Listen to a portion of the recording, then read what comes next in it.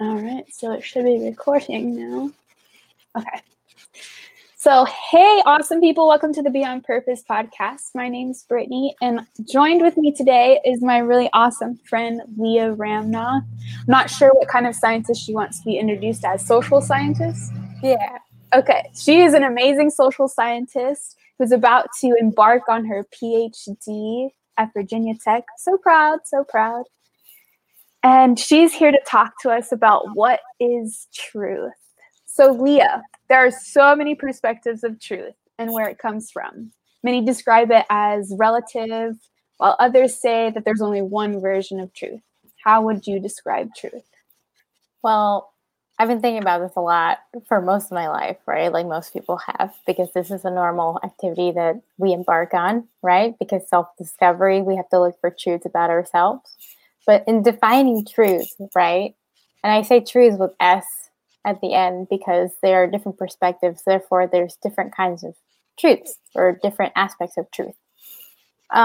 So it is ubiquitous. It is extensive. What I consider to be truth. It is definitive, and it's also pretty ambiguous as well. It can be a tool. It can be a place. Truth can be a person. Truth can be a concept. But for me personally, truth is something that is defined by myself.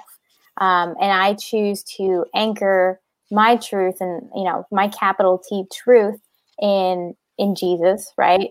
Where my identity stems from the truth that truth is a person, that person is Jesus, that everything that he said is true, that he guides us in his ways and is exemplary in that, where we should just be characterizing empathy, compassion, vulnerability, stand up for the truth, stand up for those who are in different situations with us. That's like very much incomparable, but standing up for people who can't stand for themselves, et cetera, et cetera.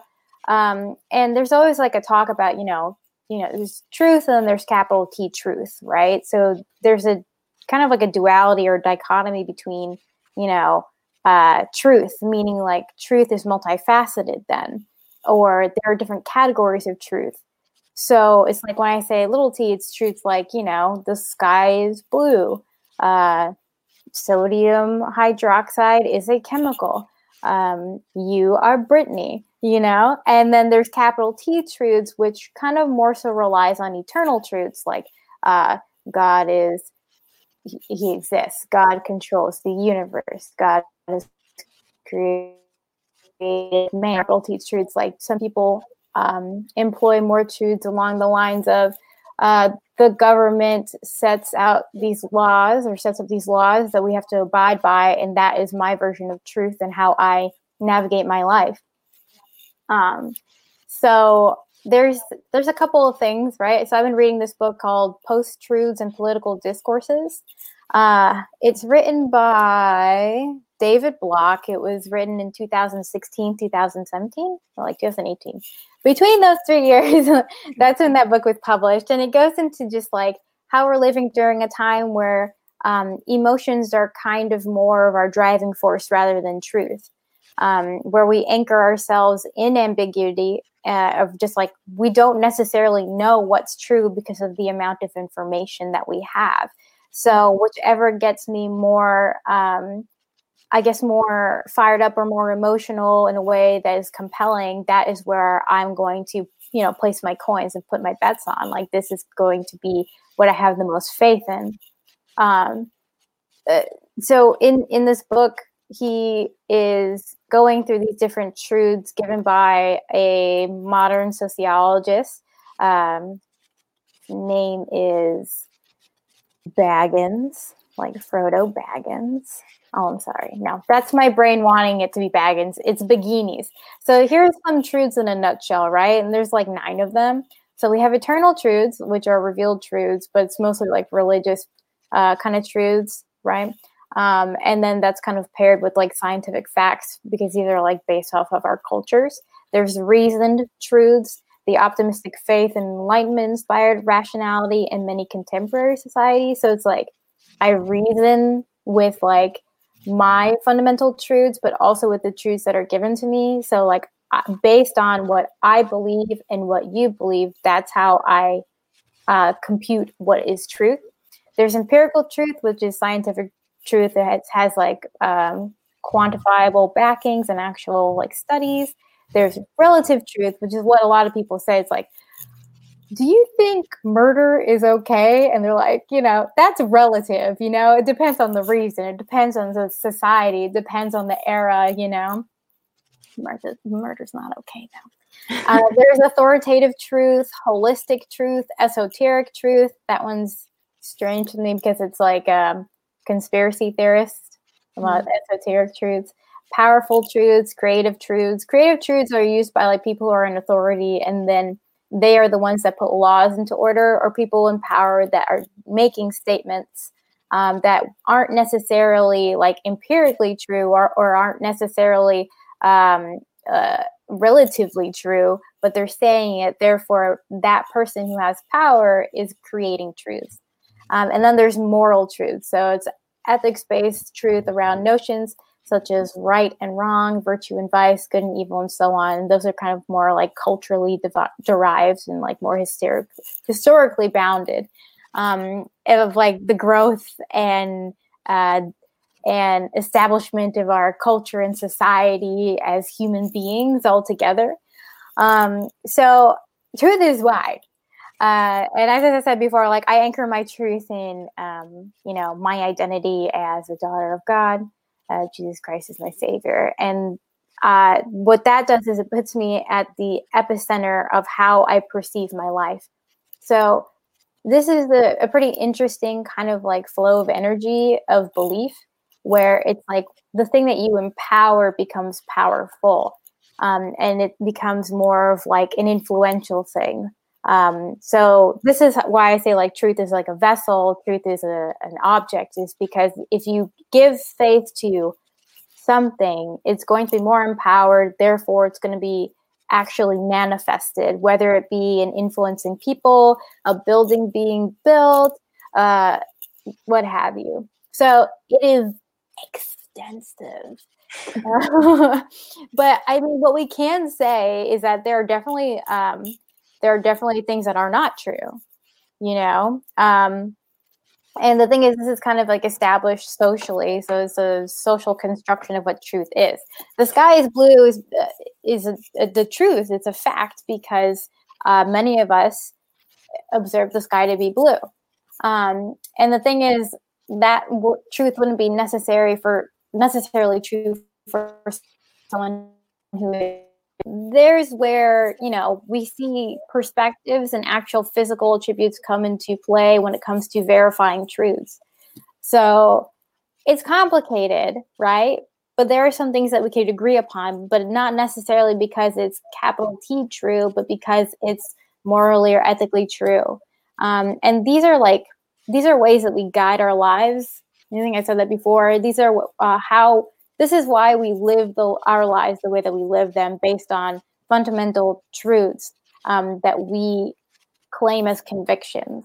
So it's definitely an object, a place, a thing. It's a noun. It's linguistics. It's energy. It's all of it. That's a lot. Yeah. It does sound very extensive. So, and I know this wasn't one of the questions I sent you, but as a follow-up question, do you think there's a difference between fact and truth? Now that truth is so extensive, is there a difference? Yeah. Okay. So I think the difference between fact and truth, that could kind of have a supplementary question, such as what's the difference between information and knowledge? Mm-hmm. So truth can be information. Information is a bunch of little truths. Facts is knowledge when it has some sort of backing to it. So I'm speaking from a place of privilege because I have the internet, I have resources, I've gone to school, I've memorized things because I have the memory to do it. And I can't like continue without saying my biases of like I grew up in a developing nation. or rather in a first world nation, or whatever it's called now.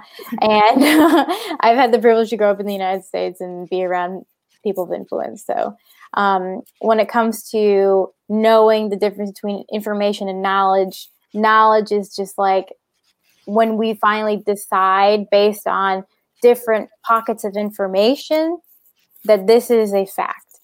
And I think getting into fact versus theory is important too. So theory is essentially like an established understanding of something.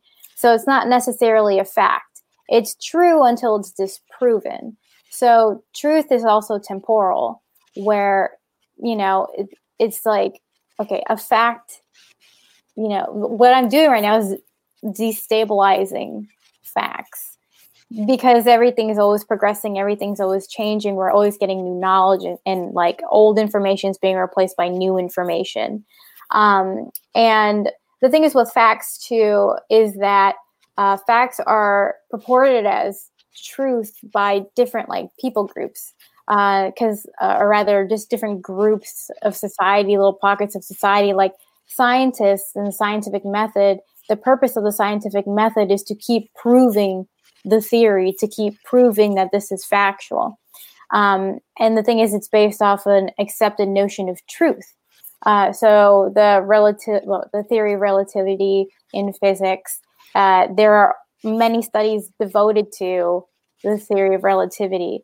And the thing is, it's like, for me, I know nothing about the theory of relativity, but I know that it's something that is true based on continued testing, and this is like giving me faith to believe that this is true. So I hope that answered that, like the difference between fact and truth. It's just like fact is something that we as a society have really claimed, like, okay, this is something that is stable, and we stabilize it with our faith. Truth is something that is, they're like parallel, but they're different. Truth is more of just like essentially kind of like a belief. Facts are more, I guess, like definitive. Truth are more opinion based.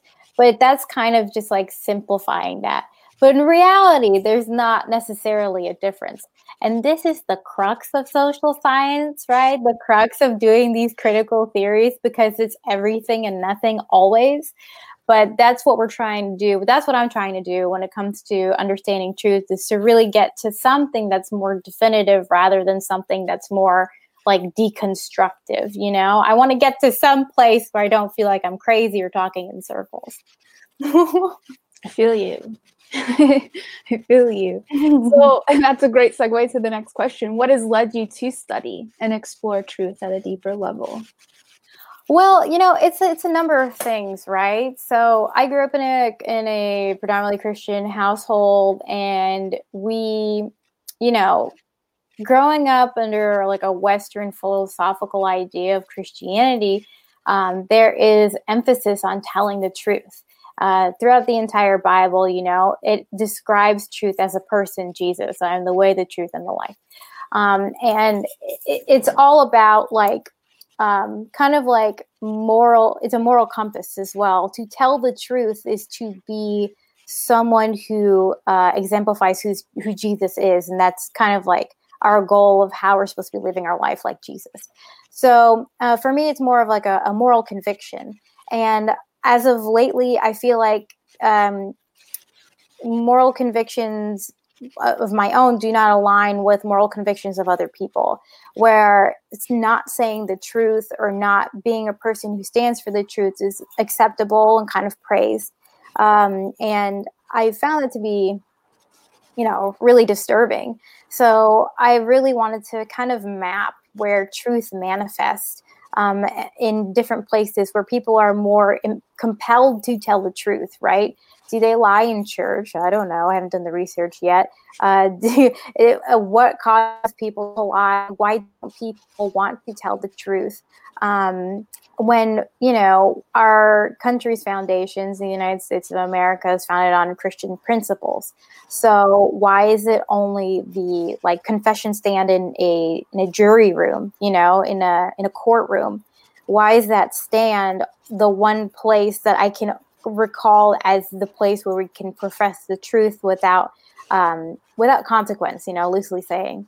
So I really came to this study because of my convictions, because I want to know, like, maybe there is some way that I can define the truth where it is actually tangible and it's made real to like general populations. Because, one of my convictions also is to have information accessible, like intellectually accessible to a wide audience, a general audience, that people will be interested in this. And I'm a terrible liar, so that's like another reason. Why not do a subject that like I live and I exemplify because of my inability to do the opposite? It's so hard for me to lie. It's hard for me to accept the truth as well, or accept a story or definition without doing my own research. And seeing like how many people are saying the same thing. I look at things with a critical eye. And this is something we should all be doing, where it's just like, okay, I see this information. What am I going to do with it? We decide in our brains, like, are we going to accept this as a fact? Are we going to accept all this information as forms of truth, a conglomerate of truth, therefore a fact? And then I'm going to navigate my life differently. Because people live their lives based on the truth that they believe. They keep saying. Because, if you know something's a lie, then you're not going to, it's either you're going to change to compensate the lie that you once believed, to live the truth of that.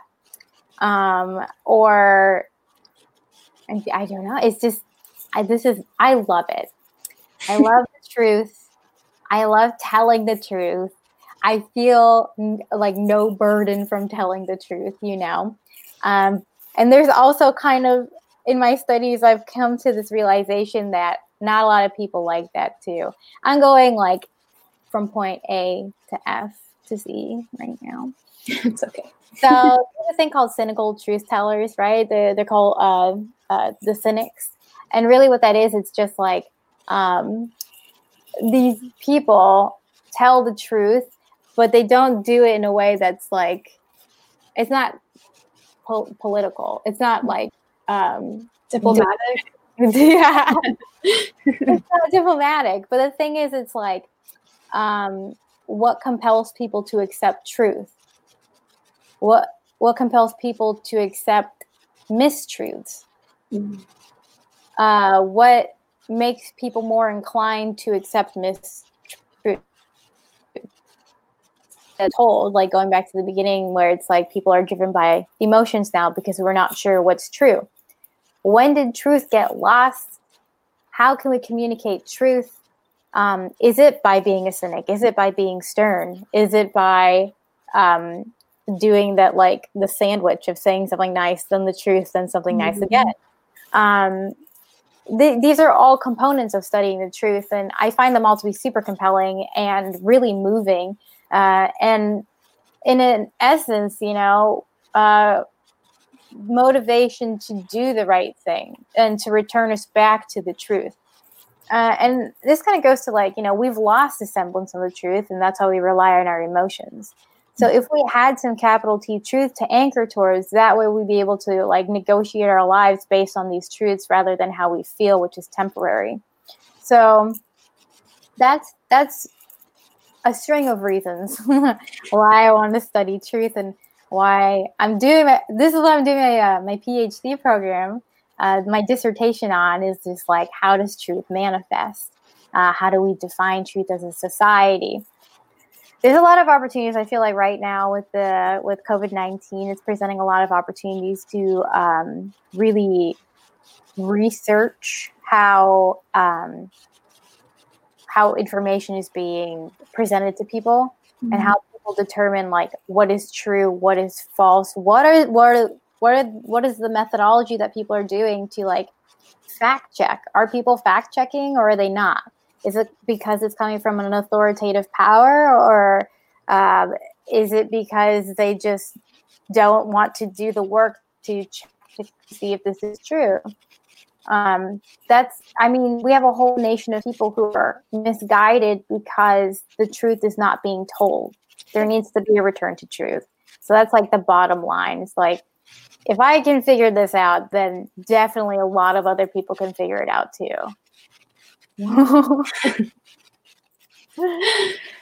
No, I mean, that's awesome. The conviction of establishing, if I could say, the capital T truth, or reestablishing the capital T truth in society, because, as a fellow, I guess you could say, fellow believer in God and the capital T truth, going through the whole conversation and just listening and observing what you've been talking about, like, if facts and truth are the things that are tested, and over time, the one thing that has stood the test of time is the capital T truth. So if we could reestablish that on earth, or find a way to recommunicate that, then how many people would be able to really live life intentionally on truth, or based on truth, and not have to stand on a stand in court and tell the truth, or to tell the truth, and not be afraid to tell the truth. We'd all be poor liars, basically. Yeah. Mm-hmm. So I think that's extremely fascinating, and could totally solve some problems that this world's facing, for sure. So in your studies of social science so far, how do you see truth, whether it's capital T truth or just truth, affecting people every day? Well, like I mentioned before, the global pandemic is really presenting an opportunity to observe how people receive truth, or how information is being presented as truth to the entire globe, to the entire world right now. If I even go back, let's think about just the medicinal industry. What if the truth was that what you needed to do primarily is just to exercise, and that would align the rest of your body, rather than dealing with the symptoms of high blood pressure, high cholesterol, eczema, etc., things associated with body health, right?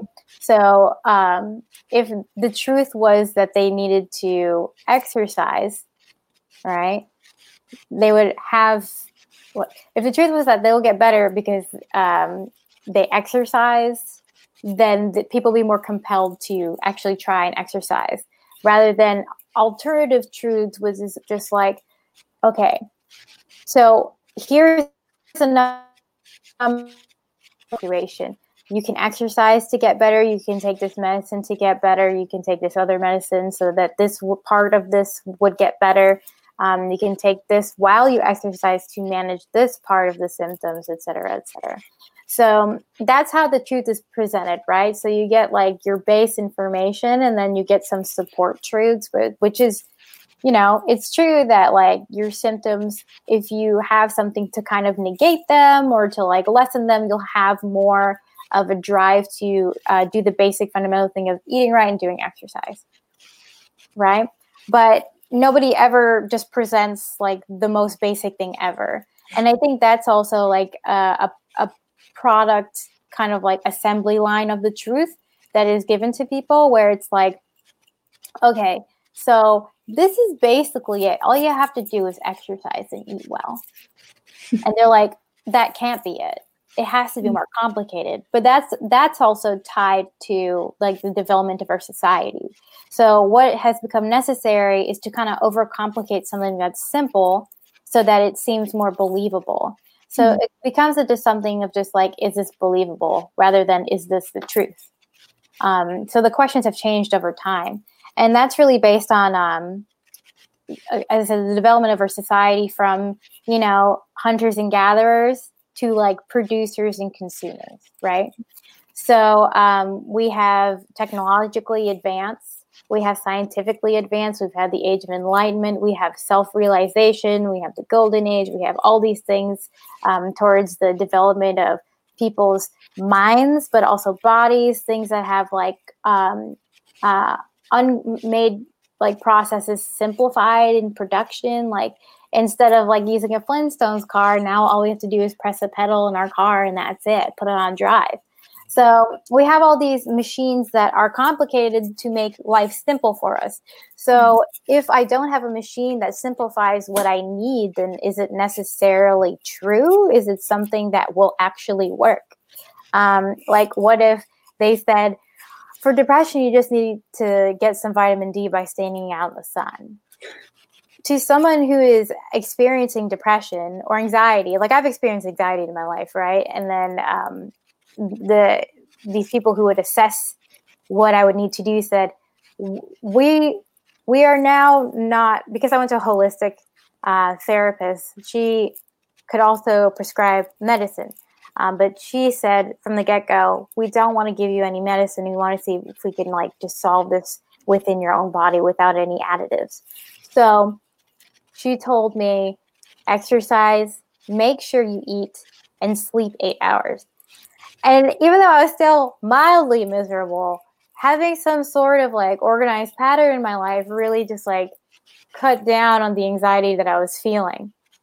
So, what if that was the truth? You know, what if that is really the truth? And now what we're being given is just like, as I said, like a assembly line of the truth, so that the over complicatedness of a simple truth is what is necessary to convince me that this is in fact truth.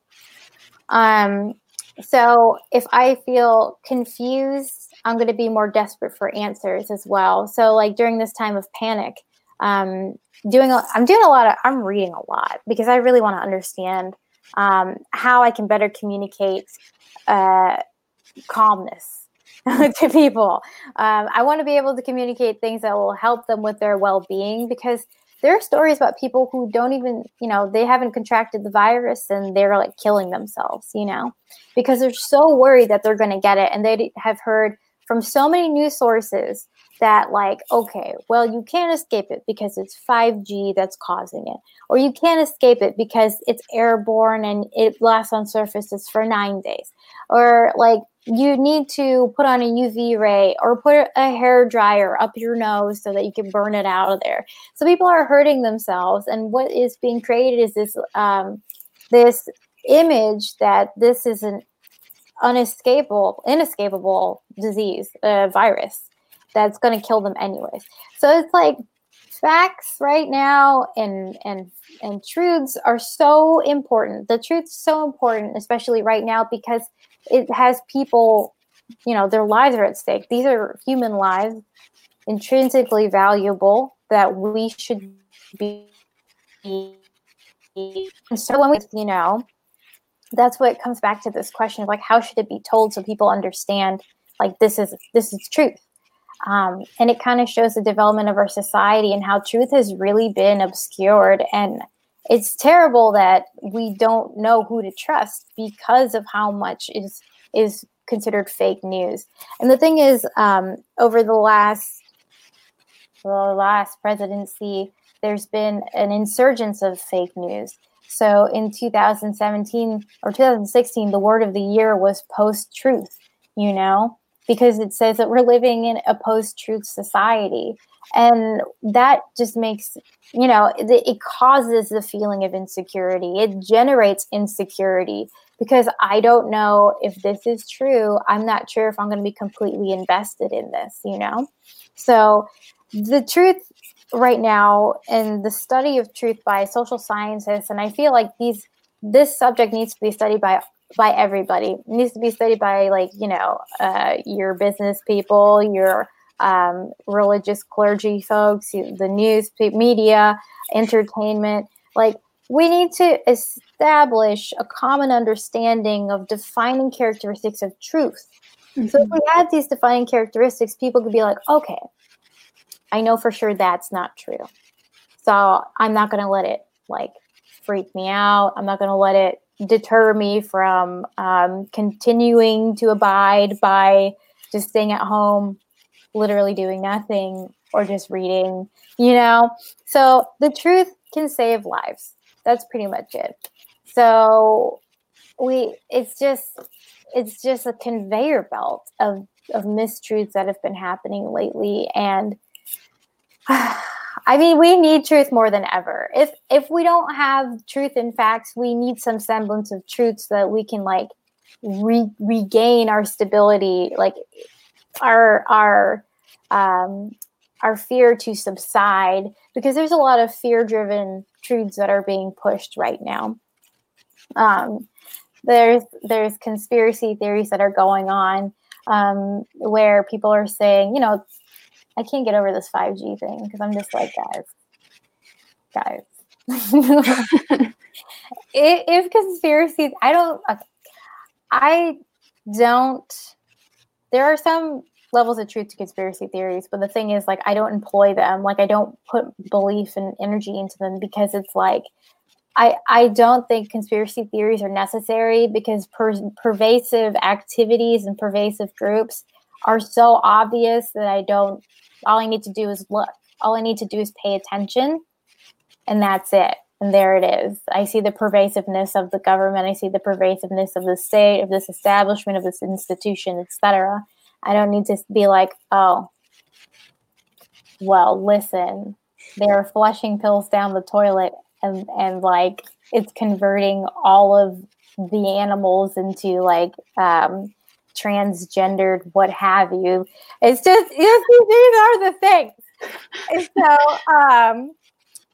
these are the things that people are saying, and sounds outright ridiculous. And I think that people need to pay more attention to what could possibly be misinformation or mistruth. And we have a lot of trust in specific people that have influence in our lives.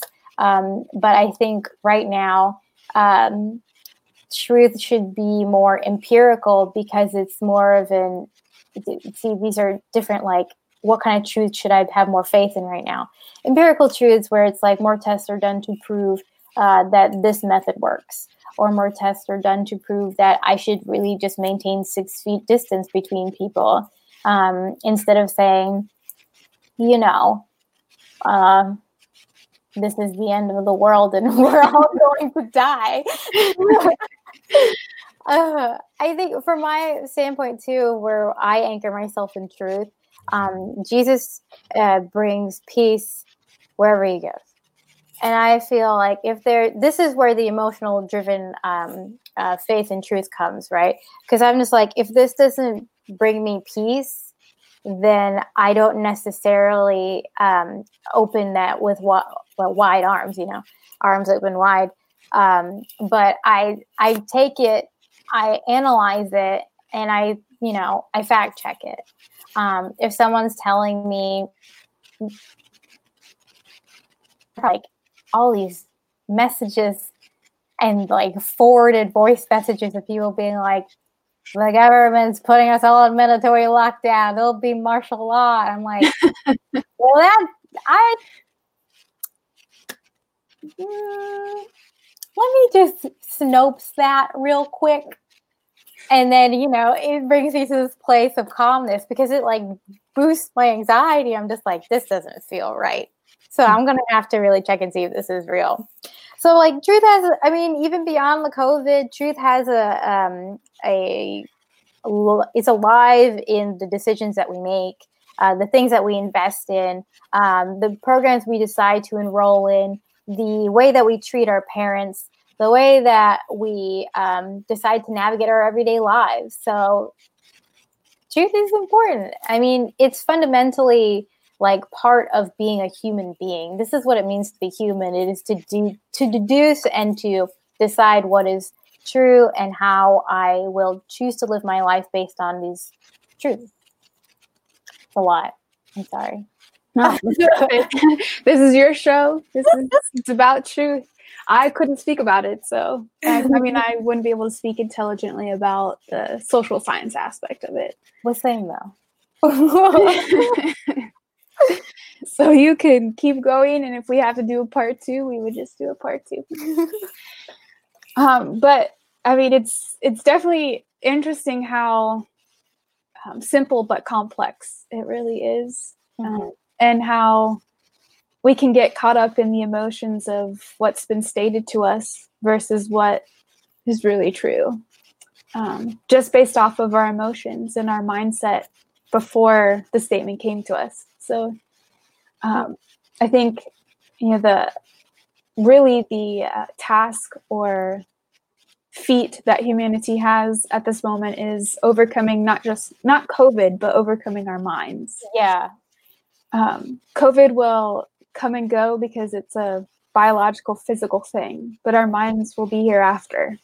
And if we can't overcome our minds during this season of, biological attack, I guess. Yeah. The virus is an attack on our bodies. Mm-hmm. But for those that don't even get it, they're still going through the mind feat, the feat of the mind. Yeah. And if we don't have truth, the right truth, how are we supposed to do that? So I think this will be a test for humanity. Oh, yeah. And how are we going to live the rest of our life beyond COVID? Mm-hmm. Mm-hmm. Are we going to believe the fake news just because it's been shared with us? Or are we going to fact check it so that we can live the rest of our lives in peace? Yeah. So, yeah, I mean, I think we've gone over the next two questions just in all of that.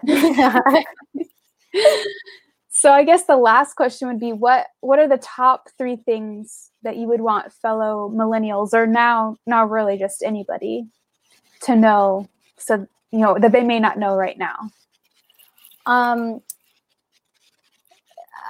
It's more of like reminders, right? That everything is temporary, right? That this isn't going to last forever. So that is a fundamental truth right there, that it isn't going to last forever. This is not an infinite situation like you were saying before, like how are we going to get past this? If we live in the truth of tomorrow, that this is going to be over, I feel like we would better prepare ourselves for what do we do after all of this has subsided and we've recovered.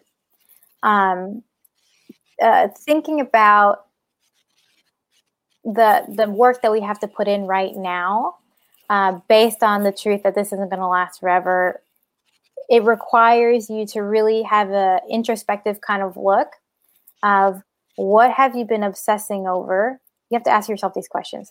What have I been obsessing over in the last 3 weeks since the virus has really exploded and gone global? What have I been doing to regain peace, if at all, if I have been trying to do that? And to think about what right now. So that is a stabilizing question, because when things are blown out of proportion and like when temporality has been extended on something, because like we live in the moment every day, day to day, because we wait for the daily press conferences every single day to hear what the president and the task force is saying to us of like, okay, when's the next projected thing?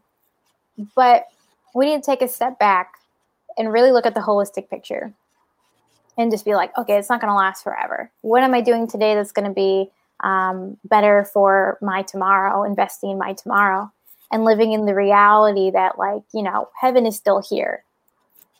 It's not the end of it's not the apocalypse, you guys. So I think that'll be like the second thing, this is not the apocalypse. I think we can all calm down. I can say with certainty that like nothing is going to happen.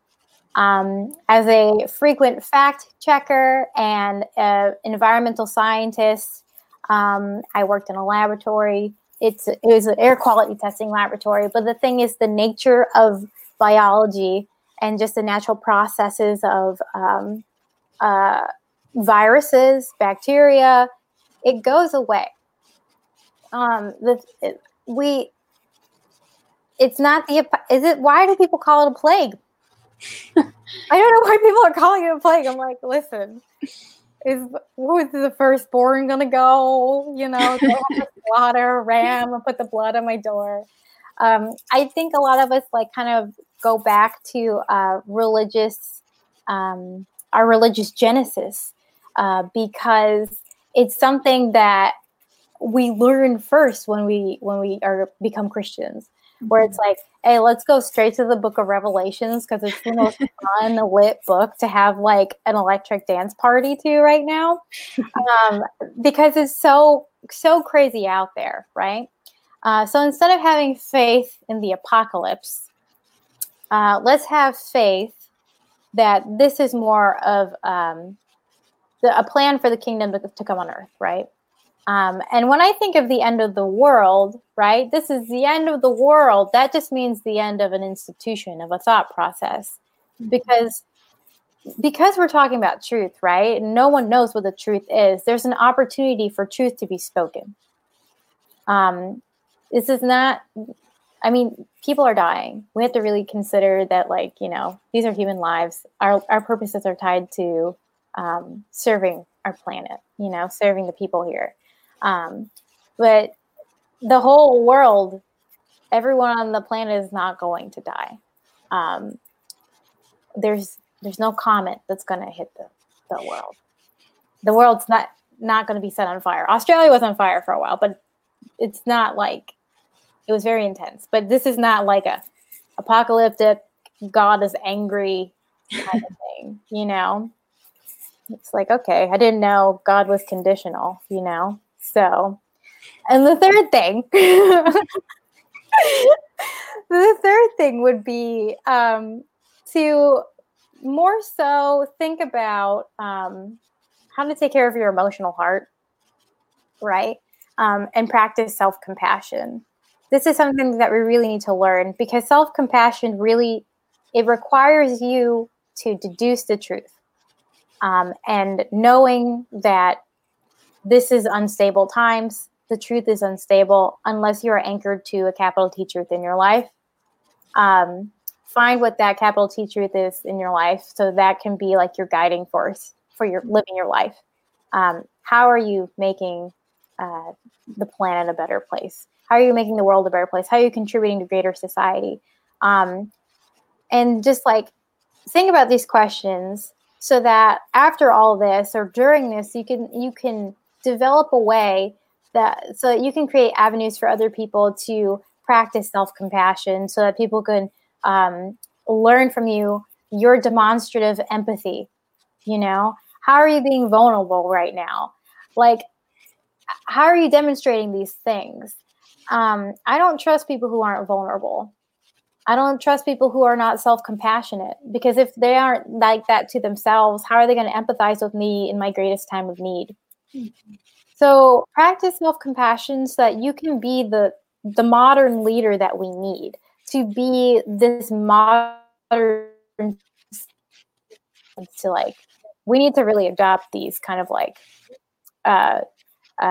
interdependent identities, because we have been so much removed, especially in the United States, from a collective identity it's more individualized. And the reason everybody's panicking and buying everything is because of this individualized identity, where it's like, I need to take care of myself.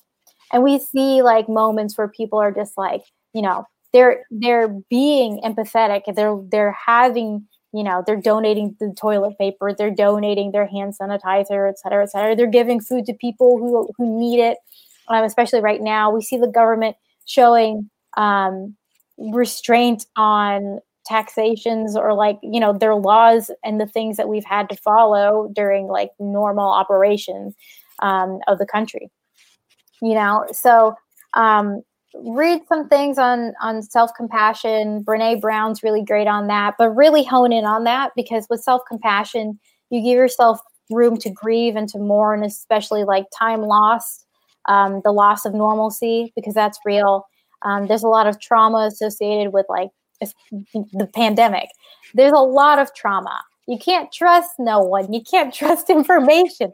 I don't even want to look at my phone. Like, today, when I woke up, I was just like, I don't even. Like, my hands started hurting even before I touched it. So this is like, I'm embodying the trauma of a pandemic. You know, I'm like, I don't want to hear anything about any conspiracy theories. I'm just going to watch these press conferences whenever the president goes on so I can know when I can leave my house, you know?